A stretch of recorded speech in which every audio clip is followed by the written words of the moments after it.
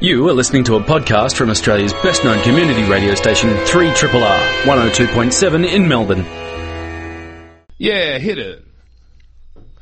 Matt's hit the red button. Oh, yeah. That means we're live. It's that Pavlovian response we have here on a Sunday afternoon. Red button goes on.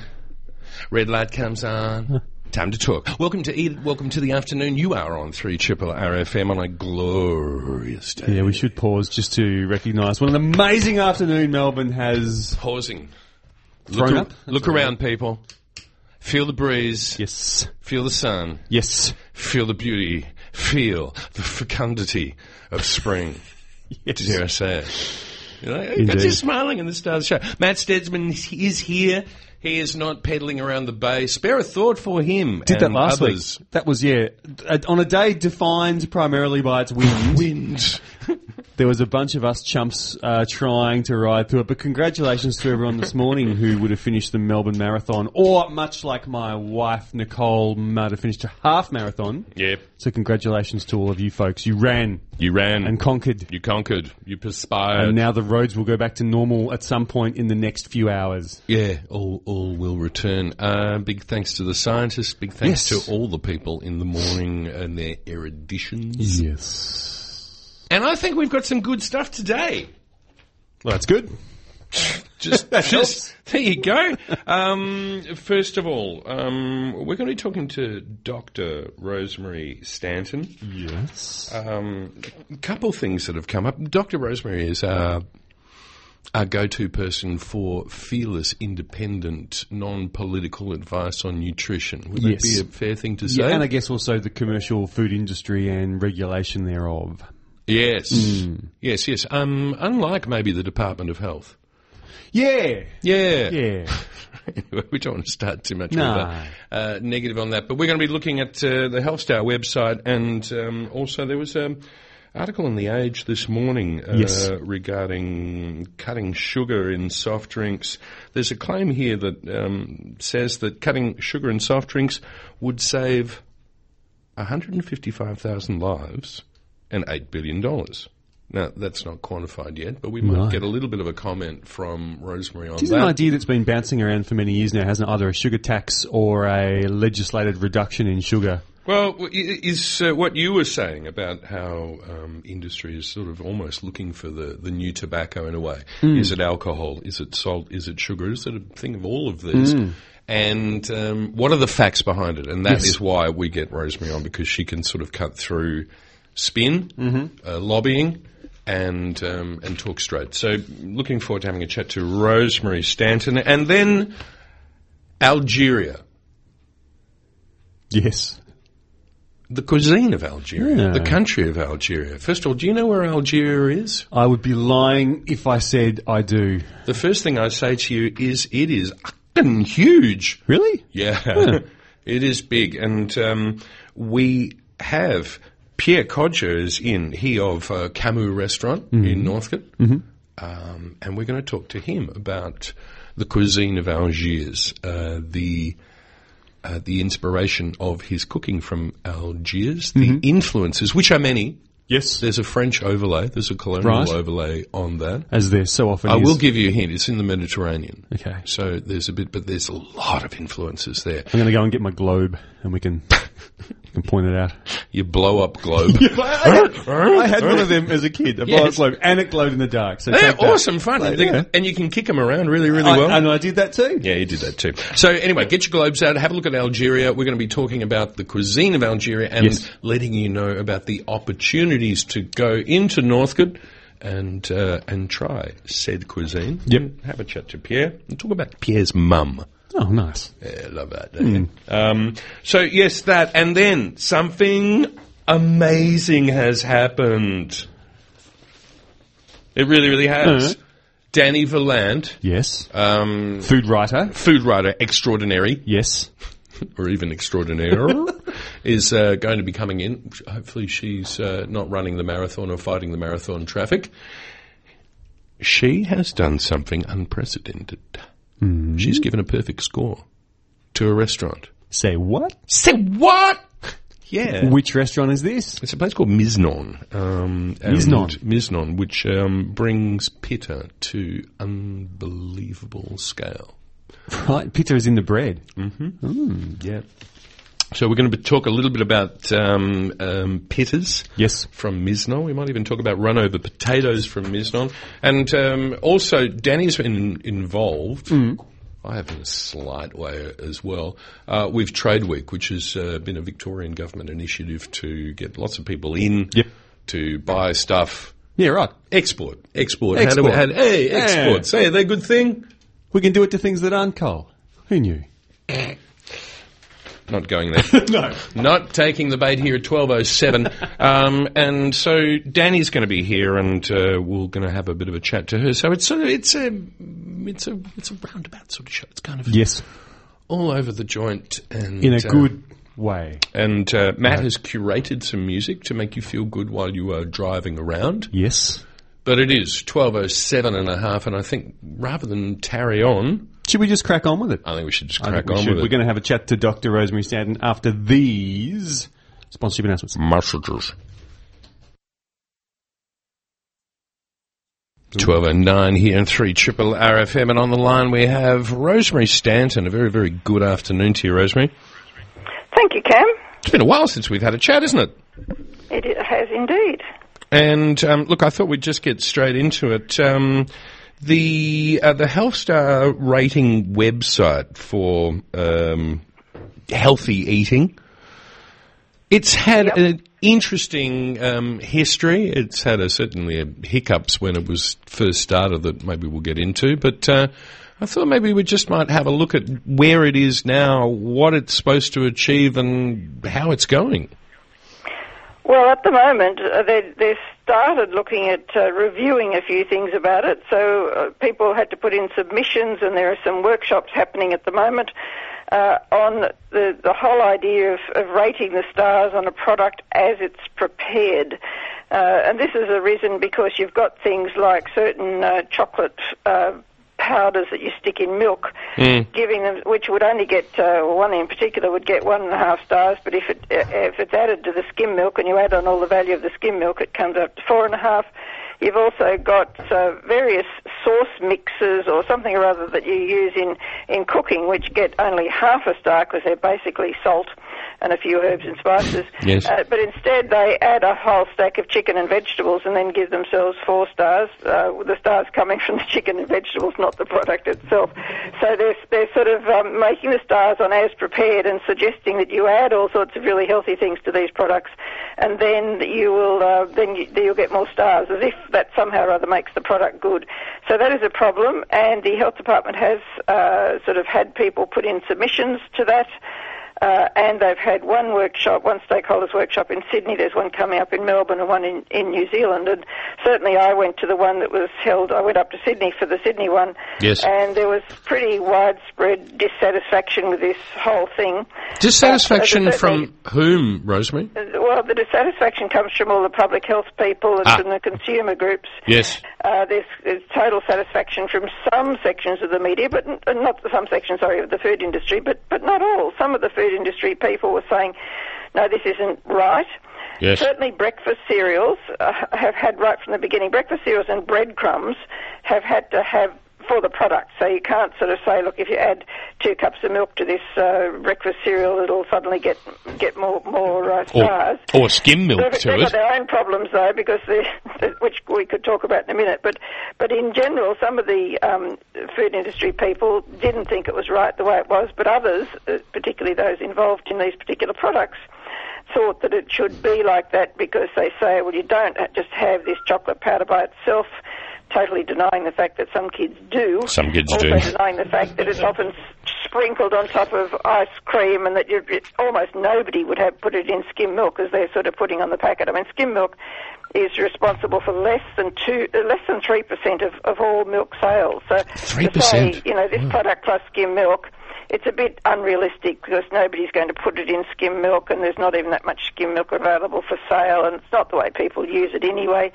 And as for the ones that are the salty sauces and the rest, to me that's just a nonsense that you add chicken and vegetables and you get stars for chicken and vegetables, but it looks like you're getting the stars for the sauce that you have with them, or the sauce mix, or the soup mix, or whatever you add to them. Rosemary, so that's a crazy system. And okay, so here it is, as it is in where are we? October 2017. Any ideas what would make it a better system? Well, I mean, I actually was initially quite supportive of the system, but you were on board with the implementation, or the... well, initially, yes, until there was a change of government, and the final people who put it together didn't include anybody with specific nutrition qualifications. So, well, yeah, and I think it also... sort of changed a bit. It certainly didn't include me. And may I say something, Rosemary, that it also, people maybe need to be reminded that... on February the 12th, 2014, when it did go live, it only lasted for 20 minutes when Alistair Fernville, who was an ex-lobbyist that was sort of embedded, shall we say, within the Department of Health, was able to nobble it. Yeah, well, that's certainly true. I mean, it is a problem. I can see that you need some system whereby you can very quickly see if a product is healthy or not when you look at it in the supermarket. Now, I know people say, look, we can develop something or other and you can scan the barcode with your phone and you can sort of then get more information about it. Those people have never been shopping with a couple of small kids in tow. Yes. I reckon, you just don't have time to do that. So I think some system is good. But what has happened is that the algorithm by which people, the companies can score these things really doesn't give us the right picture. So they lose points for the amount of saturated fat, for the amount of total sugars, for the salt, but then they gain some extra points according to the protein content, even though Australians aren't deficient in protein. No, it's not a problem here, is it? If they add some fruits, vegetables, nuts or legumes, and very often that includes some concentrated fruit concentrate, which is basically sugar added to it, but it counts as a positive fruit instead of a negative sugar. So the algorithm needs some changes, but there's another point that I think is really important, and that is that the products that overwhelmingly are sort of thinking this is good for their sales are what we call discretionary products. These are things that really should, if you eat them at all, they should only be consumed in small amounts occasionally. The treat sort of products, this is often called junk foods. Okay. But these products are scoring the points, and at one of the workshops we had some food technologists saying that, they can manipulate the points in products. They can add a bit more protein by sticking a bit of soy powder or something into a product. They can change the nature of the fats. They could even go back to using the horrible trans fats because technically they're not included as saturated fats. I thought we'd wave those goodbye, Rosemary. Yeah, these things get in and they say, look, we can do all this, and so if we're clever, we can give these products 4 stars. So I think if you're going to include, I would rather these discretionary, inverted commas, junk foods weren't allowed to use the star system at all. If they are to use the star system, then I think we really do need to have some kind of limit on the number of stars that these products can get. So you might say, look, if it's a junk food basically, or it's a discretionary product, if I'm going to be polite, you can't ever get more than 2 stars.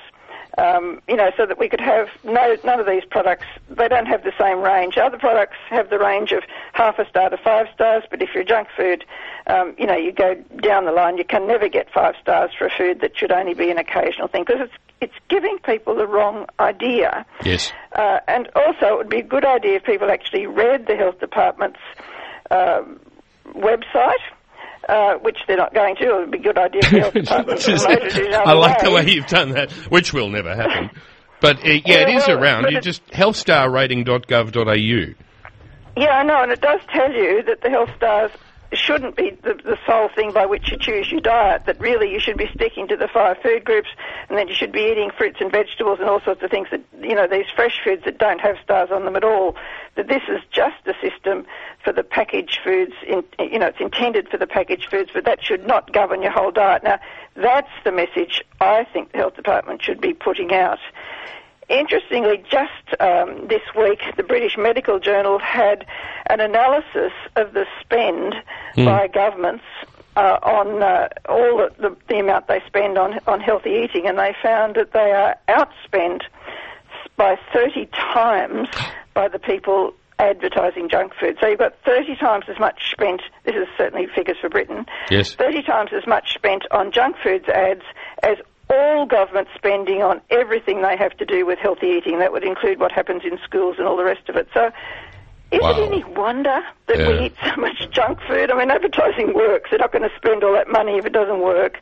And yet governments, I think, really, just having a health star rating is not going to do it on its own. They really need to do much more. And yet, when you talk to the government about this, they say, "Oh, we've got the health star rating, that should do the trick." It's not going to do the trick, not in its present form, not in any form, because it's not the total message. And that's the bit that I think we need to get people looking at.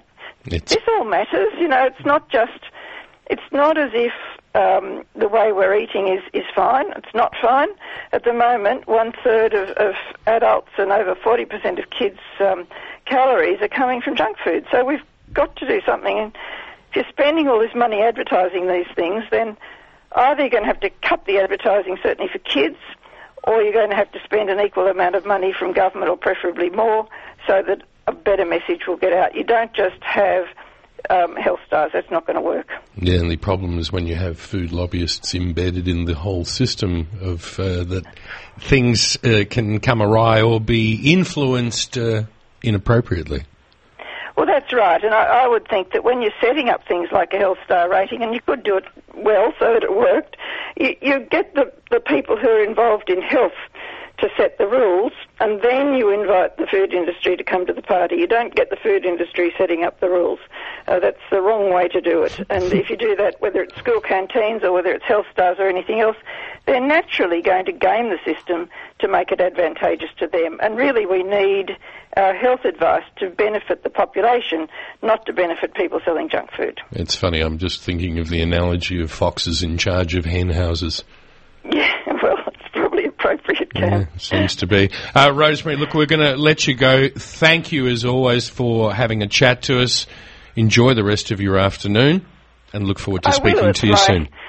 What? My 51st wedding anniversary today. Oh, what one is that? That's past golden... 51 years to the one man, yeah. Hey, he's a lucky man, and well done. But I'm just wondering, what is 51 years? Is that, other than a great period of time of great love, but is there, like, it's not diamond, it's not gold, it's... No, I think gold came last year at number 50. I don't sort of care about all that kind of stuff. You're going out? Are you going to have a bottle of wine, or...? Yes, of course. But we've... he's the same weight as he was the day I married him. How's that? Not bad. There's consistency for you. And that's what we love from you too, Rosemary, is your intellectual consistency and having a chat to us. Happy wedding anniversary. Have a great day. Thanks a lot, Cam. Okay, bye. Oh, I got a real smile on my face now. That's kind of cute. I just Googled 51st anniversary. It turns out there's a Jimi Hendrix song. Really? Yes. Which, had we known in advance, we would have had ready to play. What's the Jimi Hendrix song? I don't know. It's called 51st anniversary. Okay. 12:21 here on 3RRR FM. We're going to be talking Algerian cuisine after some beautifully curated music. Yeah. Maddie Stedman. Yes, when too much sitar is barely enough. Yes. Yeah. 12:26 here on 3RRR FM. It is my absolute pleasure to welcome, introduce, and bring out to the world Pierre Codger. A very, very good afternoon to you. Thank you very much. Thanks for having me, Ken. It is just an absolute pleasure. How is your Sunday going? Wonderful so far. Yeah. Very lovely day outside. Oh, it's just a beautiful day. I was thinking it's just an awesome day to be outside, a picnic perhaps, a barbecue. Somewhere, just eat outside. That's right, a few beers? Yeah, have a few beers, have a drink, and just celebrate this season. But we're here to celebrate a couple of things. First of all, the opening of your place. Ah, yes, Camus. Because it's been an interesting journey for you, cooking for other people, learning your stuff on the way. That's right. And now you've arrived in Northcote. That's right. Named after possibly maybe the most famous Algerian around. That's right. Camus. Yes, Camus, Albert Camus. Albert Camus. Writer and philosopher, yes. The absurdist, wasn't it? Yes. And he had a very interesting life. Yeah. Yes, And crazy, and it's sort of like this circular thing, because he was born in Algeria and unfortunately lost his life in Algeria. Yeah, that's right. He ended up, he was run over or something. That's right. He died, and the reason why we connected it, because I was born the same town he was born. Yes. He played soccer. What was that town? He called Belcourt. Belcourt. Yeah, and is that Goodhart? Yes. Is that a French name? No. It is an area. It's a very quite poor area. Yes. And I played soccer. He played soccer, and he come from a very poor family. Same. And so we come up with this name. So. It's been great. It related to the restaurant, related to my background, and what we're doing is, and I was, as you know, I was classically trained French. Yes. And I use a lot of my spices from North Africa. And this is the thing we need to just get people to understand, because we start to understand people from not here, and the very first way we seem to do it, where the acceptance comes from, where understanding and empathy come from, is to sit down and eat. Sure. But first of all, the thing that really, really struck me about Algeria is just how big it is. It's huge. It's huge. The desert itself put 3 countries into it. Yes. It's between Morocco and Algeria and Tunisia. Yes. And you can put London, France, and Belgium all in one, just in the desert. It's huge. Yes. The population is 40 million. 6 or something. Wow. It's huge and very rich in gas, oil, petrol. Yes. It's number 4 exporter in gas in the world. Is it really? Oh, yeah, it's very rich. But the people I wonder what poor. they pay for their gas over there. Anyway, let's not get into right, that. That's opening up a whole another can of worms. But okay, so with this area, we're looking at, we did have Matt Stedman's glow in the dark, my globe, kick around the room globe. Yeah. He was telling us about that a while ago. If you're looking at the Mediterranean, it's in the southern part of the Mediterranean area. That's right. And then we look at the influences, first of all, around the Mediterranean. And in a way, it's a bit of a crossroads of empires, of people. Sure. And with that comes an eclectic mix of influences within the one area. Would you like to maybe just talk about what influences Algerian food? Algerian first was the Ottomans, which is the Turks. Yes. And then the second is the French. So they stayed there for nearly 140 years. That didn't go well in the end, did it? It didn't. It was an awful situation there. It was a frightening war. I remember dreadful. that. It was dreadful. And but when did it end? Just to 1962. Yeah, right. And 1958.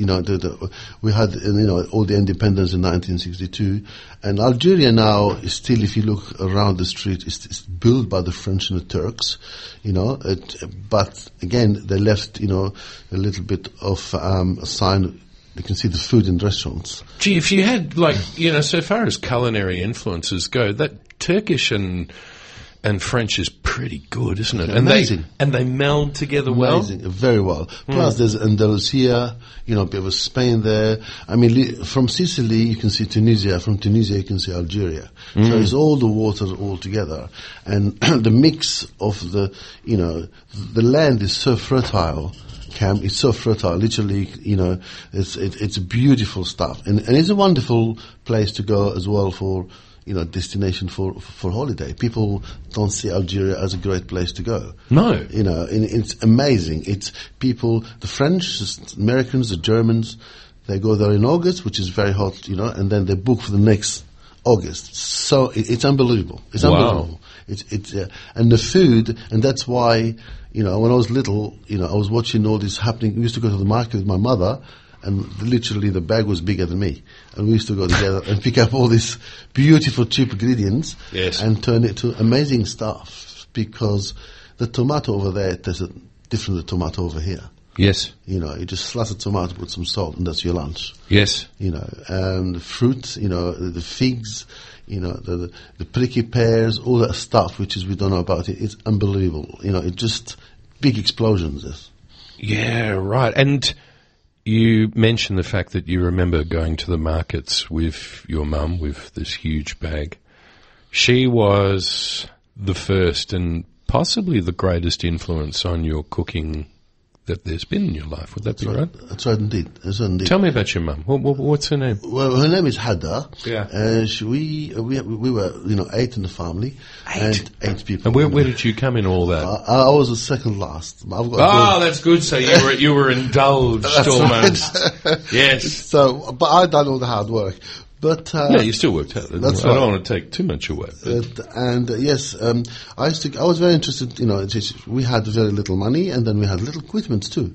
And she used to come. We lived in this little cul-de-sac, and you can smell the cooking when she's cooking. It's from the heart. Simplicity is the key. Start with great ingredients, and the rest is history. Yes. And that's what we do. I use very cheap cuts to make a wonderful food. And those days, I feel it for us, it's not, in existence. You don't see it. We just lamb necks, yes. Brains, sardines, octopus, cheap stuff.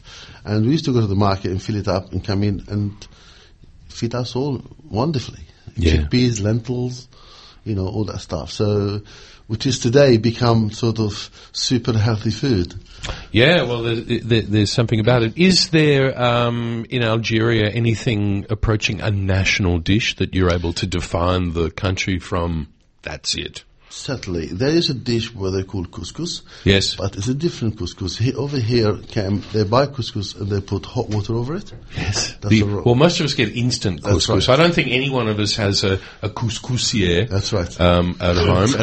And we're used to doing this great, food that saves you time. Yes. Yeah. How is couscous done in Algeria? That's right. Couscous done is usually, local ladies get together and cook about 50, 60 kilos, and they leave it in the sun for 15 days to dry up in the sun, and then. How do you make couscous in the first thing? It's it's a rubbing thing. It's right. It's a big piece of wood. Yes. And then they have water. Yes. And semolina, and you keep going until they get this grainy stuff. I'm reminded, Matt, just to give you an analogy and help you. It's like Karate Kid. Wax on, wax off. Wax on, wax off. That's right, wax off. That's right. It is. It's this circular thing. That's right. And it's slow as you talk about what's happening in the town and not gossiping, but maybe just talking. And through this beautiful rhythm happens that you're able to draw these grains. Beautiful. And then what happened, they dry it in the sun for a long time, and then when it comes to time to do it, in the couscous here, as you mentioned, in the bottom you put your meat and veg, and then you steam the couscous 3 times. 3 times? 3 times. Whoa. And the steam from the vegetables and the meat goes through the couscous. and then you have to use ghee. Yes. And massage it beautiful, and then you serve it separately. So actually, Denny Valence, she had it in my house. Really? Yes. And this is what you're talking about. I was actually asking you about comfort food, and you were saying that's the thing I'd want. That's exactly right. I was in London, and there's Jonathan Mead, is a very well-known journalist, who asked me, how do you describe couscous? And I said exactly the same as foie gras in France. To us, and a lot less cruel too. Yes, exactly. It's just massaging brains rather than force-feeding some poor goose that go, what did I do wrong? Exactly. Now, tell us, we've got a bit of time left. Tell us a little bit about the Melbourne experience of Algerian food at Camus in Northcote. Yeah, Cameron, it's been amazing. Because you opened in January, didn't you? That's right. Yes. It's been amazing. The locals, what happens amazingly. The media has been fantastic. Yes. Customers great. It's going from strength to strength. That's good. I'm so happy. It's, I done my time. I had a bit of a rough time in Melbourne, Australia, I should say. And, after the accident, as you know, it happened. And, now it's turned up, I'm really lucky and I'm thankful, and thank all my customers. Give us an idea. We walk through the door. What do we see? What do we smell? We did, we created this lady called Jenny. She created an amazing design from what was born in Algiers, and then a few sayings from his books and bits and pieces. Then, of course, the kitchen's open kitchen. You can smell all the aroma of all the spices. Because it's spice-led. What are the spices of? I'm guessing cumin Yes. would be Yes, the cumin, big... Yes. caraway, anise, star anise, anisette, cardamom, all that stuff. Yeah, so deep, bassy, aromatic-y sort of smells. 150%. And then, of course, we talk about the Pastilla. Thank you. Yes. That's cinnamon, isn't it? That's right. We put it. I do it with duck. They usually made with pigeon. Yes. So duck, and then you caramelize onion, ginger with mint, coriander, and filo pastry and ghee. If there's anything you need to try, folks, just to experience the richness and just this beautiful spices, which is unexpected for the Western palate, I would certainly recommend that. Sure, it's been a great experience. I'm very happy, and Melbourne has been great. No, Pierre. Well, look, it's been an absolute delight having you on the show. The restaurant is called Camus, Camus, named after the very, very famous French, Algerian French would probably be the better word. Thank you, Pierre, for coming in. Thank you for having me. It's a pleasure. 12:38 here on 3RRR. Actually, it's 12:39. Matt's winding me up at the moment, and the reason why is we're very, very excited because we've got Dani Valent, and Dani Valent has done something completely unprecedented. She's given a perfect score. The place is called Miznon. We're going to find out about it after this. And the red light's on, and my lord, we're happy. We've just been speaking with Pierre Codger and learning about Algerian cuisine. Tick! That was kind of fun, but the great thing is that looking across from me, beaming because of the glorious day, we've got Dani Valent. A very good afternoon to you, and happy spring. Oh, thank you. It is so beautiful out there. And I did see some marathon completists walking around the streets. With looking, that smug? Yeah, smug but slightly wobbly. Oh, lovely, so good smug. for them. Endorphin rush, Yeah. I think is the one that's happening. Dare I say it, Dani, you had a little bit of an endorphin rush where it kind of went to your head, the celebration of the pitta that happened down at Miznon. Yeah. And that ain't no misnomer. Wow, you're working it, Cam. Well, it just happened. I don't know. It just fell out of me. Okay, so... What's going on? Tell us about it. Miznon is a new restaurant in Hardware Lane in the city. It opened at the end of August. Hardware Lane's really coming along, isn't it? Well, it's in that spruiking bit of Hardware Lane where there are guys with menus trying to lure you into their restaurants. But which should be avoided at all costs, I believe must so. be said. I think so. No, just nail the colours to the mast. If someone's going to pay a wage to someone to put it out the front to say, try the thing, don't do it. Chin chin. There's just the opposite of that. People line up for days because of word of mouth. Absolutely. Someone's paying a wage to someone, keep walking, but there's a reason to walk into Hardware Lane other than Kirk's. Yes, there are some good places there, but I suppose the reason I wanted to chat about Miznon is that I think it's great, but we were chatting, and I've been writing my Sunday Age column for more than a decade. So every week for 10 years, a little bit more, I've been writing a restaurant review in the Sunday Age. And that's a few notches in the gun there, so, Yeah. And this is the first time I've ever given 5 out of 5 stars. Boom. Matt Stedman writing furiously at that. Lord, hold the presses, stop the presses. What pushes something into a perfect score? I thought a perfect score was it's like unobtainium. Yeah. Well, I think... What did it? What pushed it over the line? Are you going to let me say? Okay. So I suppose what it opened up for me is a broader discussion about, what do scores mean and can you really score a restaurant anyway, and is there anything that's ever perfect? And that's probably a no. But I think my thing with scoring restaurants is that you take a place on its own terms. And I think I've rarely come across a restaurant that inhabits its own identity as completely, fully and exuberantly as Miznon does. Please elaborate. So Miznon is the 6th restaurant in a group of restaurants that started in Tel Aviv in Israel in 2007. Its spiritual leader, its Pitta preacher, is a guy called Eyal Shani, an Israeli chef.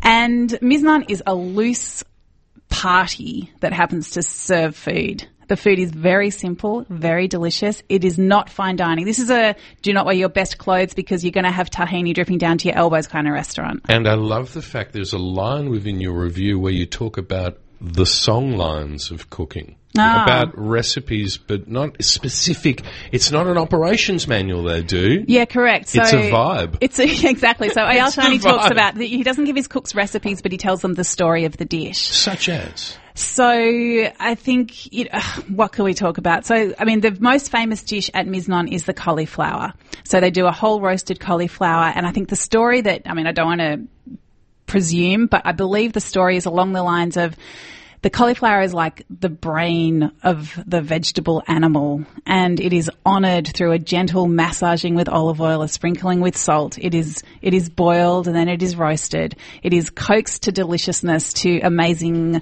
perfect collapse. Carving it is an event, as it might be to carve a Sunday roast. So I think there's a whole lot of threads to that. There is this idea of vegetables as an event. And that's not unprecedented in this town. If we think of Embla and the roasted broccoli that was happening. Absolutely. That's a I think valid Melbourne thing. is a town that loves its vegetables. Yeah. So I think this is part of a bigger story that's playing out where vegetables are being honoured in new ways, and I think that is fantastic. Meat is served at this restaurant, but it is a lesser player, so you could easily eat there as a vegetarian or indeed a vegan. And that is something that I think in a subtle way this restaurant and many others is pushing, that, you don't need to have a big hunk of meat to call it dinner. There is an exuberance at this place from what I can get from what I'm sort of absorbing from this article. There's horns being blowed. There's tambourines. There's people walking around with trays of shots. And as I say in my review... Whoa, hang about. Trays of shots. Yeah. Not sure if this is an RSA-approved tray of shots, but... But we're talking about shots of Iraq, yeah? Yeah, or vodka or whiskey. I mean, not top-shelf stuff either. Just, I guess it's all about... It's a place where if you're there and if you're in the spirit of it, and it might not be a restaurant for everybody, but if you're going along for the ride, then you are warmly welcomed into this communal experience, into this party. Now, I am not a person that loves audience participation. Yeah, he said, first of all, even, noise, audience participation, or I don't do shots. I don't. What you said. But I love the noise of But you Miznon. did. I knocked back a couple of shots of arak, just to see what it was like. Part of it all. And we're talking about I'm thinking maybe like a 15 mil shot. Oh, look, it's a not like full. It's not cowboy style shots. No. But the other interesting thing about this restaurant is that most of the seats are bleacher style, so overlooking the kitchen, just wooden steps, very casual. So there's kids up there, there's people on dates, there's whole family. It's a kitchen coliseum. You have nailed it, absolutely. So it's just a fun place to check out. I think it's a great addition to Melbourne's incredibly vibrant dining scene. And I just was so swept up in it that I felt motivated to, for the very first time, Danny, just use the stars. Use the stars, Luke. I said to myself. Yeah, and it just happened. You said, no, this... I was like, what am I faulting here? What am I taking a point away for? And nothing came to mind. Wow. And all right, well then that begs the question, and this is sort of like the Reader's Digest answer. How do you normally do your reviews and your critiques? Okay. Well, I suppose I start first by looking at the great map of Melbourne and trying to go a little bit north, south, east, west and central, and just sort of covering all those geographic bases, because Melbourne's a big, sprawling city, so huge. I do that. I try to cover different price points. So I'm lucky with my Sunday Edge column that I can do everything from, breakfast to fine dining, so I can cover the gamut, which is a privilege. That's cute. So I try to cover a range of cuisines, a range of price points, a range of occasions, and I also theme my column. So, for example, today's review of Madras Brothers in Smith Street, Fitzroy, my theme is courtyards because they've got a lovely beer garden there. But I'm also, I suppose, covering that base of going to Fitzroy, which, is often done in restaurant land. So the first criteria, to paraphrase, is you want to look at everything, and so everything's available for you to have a look at. Absolutely. Now, Right. most critics skew towards the new. I try to also give places that have been around for a while a lot of love, because I Good on think you. restaurants that have been doing their thing for a while. So you're not like the moths that go to the next brightest light. I'm drawn to the flame like everybody, but Yes. I try to, put on my glasses and And turn repel my away. head. Yeah. Yes. Yeah. Yeah, just give a lot of... There's so many great restaurants that have been doing what they're doing for more than 5 minutes, and I love to shine a light on those as well. And they need to be celebrated as well. So then you go into a place, you obviously look around, you use all your senses, I would imagine. I'm not sure how much touch I use when I first walk in. Maybe just gently caressing a banquette. Tell you what, here's one that I always do. One of the first things I always do is I pick up the fork. Oh. And I look and I go, yeah, it's a good fork. Yeah, it's got a bit of heft to it. So there's a bit of touch. That's true. If you're in one of those, we're talking Old Testament places now, if we look at stuff, the tablecloth, the napery. Yeah. Sure. No, we do use all the senses. Yep. Take it all in. And I suppose, again, it's that thing of taking a restaurant on its own terms. So my first question to myself is always, what is this restaurant trying to be? Are they succeeding on their own terms? Yep. Because there is no point going to a restaurant like Miznon, for example, and saying, where are those white tablecloths? Yeah, that is not what they're about. In fact, they don't even really have forks. Dude, you missed the point. You're going to have to just gently weigh a napkin in your hand to do your fork test at Miznon. And I'd even probably say it'd be a serviette, not a napkin. I think it would be it'd be a number of thin serviettes that you'll be using one after another to wipe up that tahini. Sounds good. So, the criteria is, what are they offering? How successful are they in offering that? There's a lot of things that you have to consider about a restaurant, isn't there? There is. I mean, it's insane. Yeah. I mean, restaurants are mood pieces, I guess. So we're certainly looking at the food, but we're, I think, more looking at how the overall experience makes the person feel. I think that's why we go to restaurants. And whether it hurts you in your back pocket, is that worth it to be hurt in the back pocket? Sure. How happy are the staff is always really, really important. Yeah. Do you feel comfortable? I think that's a big question for me is, is the restaurant doing everything it can do to make you feel at home, and just putting that smile on your face with all the different elements of what they do, and that is, I guess, all the things that they do with the five senses. And in regards to Miznon, which has been given an unprecedented 5 stars, first time in goodness knows how long. Well, actually, you told me it was about how many years? Have you been doing More than 10 years. More than 10 plus years. That is incredible. There is a really great picture in on your article which has this pita, and it looks like a rack of lamb. Yeah. And the first thing I did before I read the article, I went, well, that's just stupid, because how are you going to eat around that lamb rack? But what happened? So the idea with that pita with a bone, as they call it, is that you can just pull that bone right out. Because it's been braised. It's been braised to absolute surrender. And I think what they're trying to do there is get you to participate in your meal. So it is that getting messy. It is feeling how tender the meat is before you even get it into your mouth. So it's really simple, but I think it's really clever. That's so effective because it sets up such a delicious expectation, wouldn't it? When totally. You just by doing that go, that's right. Oh my God, this is going to be good. Yeah, that's right. And then you almost fall into it as you take that first bite. So I love it. All right. So there it is, folks. It's happened. Finally. Who thought it would? And Hardware Lane, here's another great reason to go to Hardware Lane. And as I said before, just as an opinion that any place that has someone with a menu out the front, keep walking. Yeah. Okay, agreed. There's been an interesting thing that's been happening over the week where there have been people from all over the world, food buyers, booze buyers, people that have been interested in food from other places. Yeah, it's called Food and Beverage Trade Week. It's run by the Victorian government, and it wasn't something I was aware of until this week when I was just called in to MC a couple of events for them. And I know you were involved as well, leading some of these delegates around on Tuesday Night Camp. Mm-hmm. I thought it was a really interesting event, and for me it showed the food industry in a new light, something that from my sort of consumer and journalist point of view I hadn't really thought about much. Such as? So we had delegates from 19 different countries, mostly in Asia, and they were hand-picked by embassy staff and trade people working in the area of trade. Curated. Yes, they were curated. Yes. They were especially invited, and they were matched up with export-ready Victorian food and beverage producers. So, and these also were hand-selected. Some really interesting people, weren't they? Yeah. So, supermarket owners in Myanmar, people running fancy delis in Vietnam, people buying stuff from Qatar. Right. Yeah. So, like, people that are really interested in Victorian yogurt yogurt. So I guess the words clean and green were things that we heard a lot. So the Australian And why not? Victorian government is promoting our produce as clean, green, and ready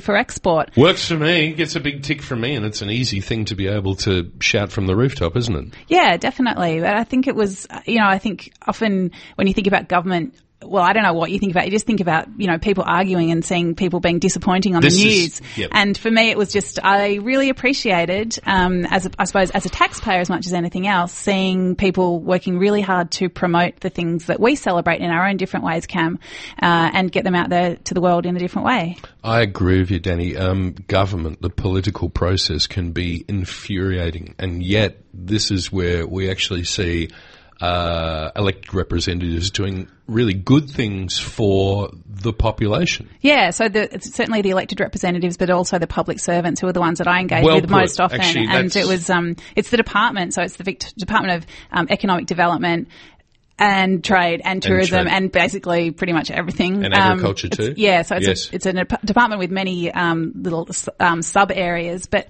it was yeah, I mean, I liked it. So, for example, on Tuesday, there was Industry Beans, coffee guys, Mork Chocolate, and Yarra Valley Tea Company doing little showcases of their products to some of these buyers. And it was just, I don't know, it's just cool for them to be able to present what they do, what they work so hard at, to people who might take it to the world. A valid showcase.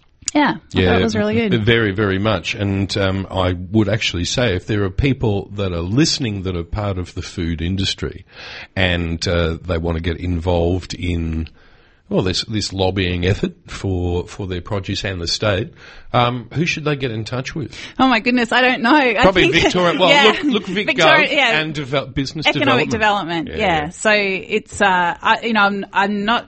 I don't really work. I don't work for them. I was just reeled in, and I was like, "Wow, this is a really nice new spin for me on this world." This is the 5th time they've done this Food and Beverage Trade Week, so it's not new to a lot of people, but it was new to me, and I just loved having a little bit of insight into it. What you doing this Saturday? I've got to get some of this sunshine, but I'm off to Tassie tomorrow, so I think I've got to leave a bit of food for the fam behind me. So I'll have to. You're going to do some cooking. Well, at least buy a box of strawberries. I can promise that. I thought you were going to say you're going to do what Matt's doing, because he's going home, he's going to cook cooking. Bolognese. What are you doing? And Vindaloo. Yeah. Can you just send some of that over my way? Yeah, no worries. Thanks, okay. Matt. Stick it in an Uber. All right, I'm going to Tasmania. Here's a strawberry. That's really good of you, Danny. That's parenting, isn't it? Yeah. Well, there's sugar on it, isn't there? There is. Very quickly, what are you doing in Tas? I'm doing cooking classes, so supporting my latest cookbook with a really What's your latest fun. Cookbook? It's called Entertaining with Danny Valent, and it's nothing to do with an appliance, is it? Yeah. Oh, okay. Yeah. Right. But it's got great recipes. Great recipes for everyone. Okay, and that is true. They're always good to see. Keep up the great work that you do with Sunday Age. You always bring a little bit of sunshine when you come into the studio, Danny. Thank you very, very much for joining us. Thank you for having me, guys. Matt's got a piece of paper. I know this. I can see this in my peripheral vision. Coming up next on Sunday Lunch. Oh, yes. What? Cameron. Subversive Melbourne. So Jess and Nova still filling in Sunday Lunch. Love it. Today's topic is queer rebellion. And we look forward to the day when that won't be rebellious. Yes. Hopefully sometime fairly shortly. Goodness me, can we just get it over and done with? Yes. 12:59. Next week, very quickly. Bloody hell. Sorry. What's next Sorry. week? We've got, we've got the owner of the Mouldy Fig. Have you been to the Mouldy Fig? Mm-mm. Interesting place, just around the corner here. A person who wrote in and had a great deal of heart and soul about Cajun cuisine. So we're going to have a bit of talk about that. And also someone that sounds vaguely like she should be from New Orleans, Hannah Dupree. Dupree from Storm in a Teacup. Thank you very, very much. We're going to talk tea. That's happening next week. We're over time. We should go. Thanks again for coming in, Danny. See you next time. Thank you, Matt. Thank you, Kenny. Thank you, everyone, for listening. We'll see you next week. Bye. You've been listening to a podcast from Australia's best-known community radio station, 3RRR, 102.7 in Melbourne. For more podcasts, information about upcoming events and our live stream, please visit our website at rrr.org.au.